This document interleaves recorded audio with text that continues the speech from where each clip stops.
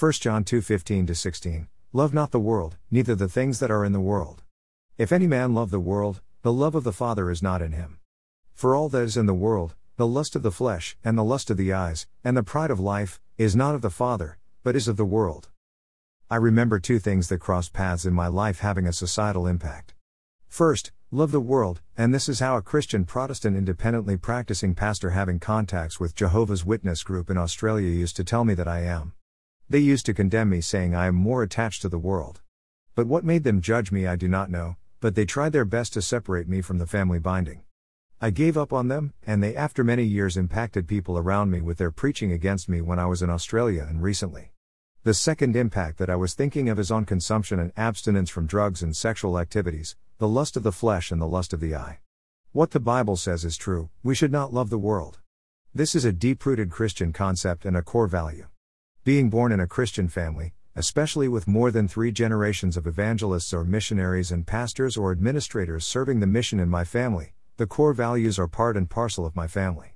I find there are many people who will try to talk and displace children born and brought up in Christian values because their exposure is anteriorly different and they are made one with the church in a different manner, by practice and as part of their life. People who do all the mischief and trouble for these children, including persecution and their day-to-day work, blame them for not being equipped to overcome them because of their lacuna in their Christian values.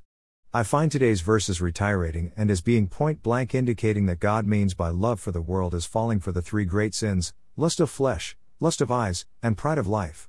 We have already discussed in detail about these 3 sins and what do they mean.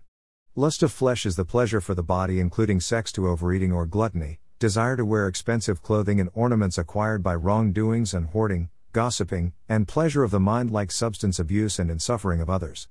This is why I really wonder why we fail to discuss on the ethics and transmission of physical sensation and such technological advancements, especially with hackers and cybercriminals around who can access and transmit data without one's permission.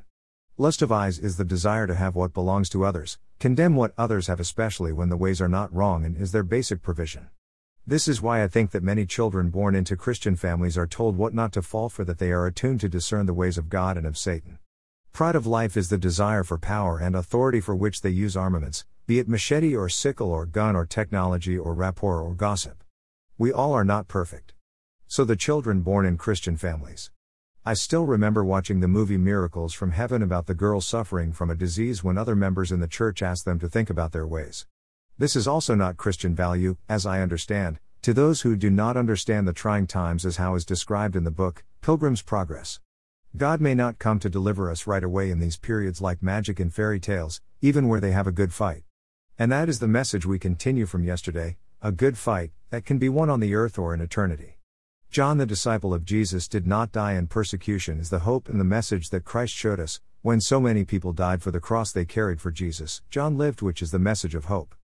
I know in business of preaching, if I do not say, God will deliver you from suffering on earth to prosperity, and I say that for Christ you will face persecution, then there will be no crowd in my church campus. But we have to accept this hard truth, and we have the obligation to stay united in Christ for life on earth. As we saw the other day, when we earn the favor of God we will flourish. But we find suffering comes back into our lives because Satan keeps trying to disturb us. When I found an answer that I worked towards finding favor of God to prosper and the temple of God to live where Satan will not be able to touch me and there will be less suffering, I also found the answer that God will come to use when the suffering is beyond our endurance to take us with Him for deliverance. Dear Lord, Almighty, bless this day and the days to come.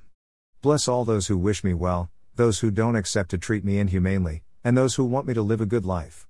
Fill our daily plates in abundance that we may never run out of but be able to help others. Provide us with long-lasting, good, and safe roofs and clothing. Thank you for what you have provided today.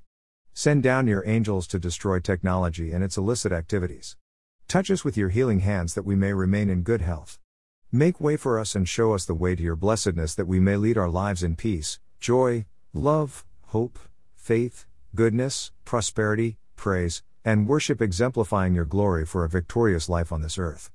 Amen.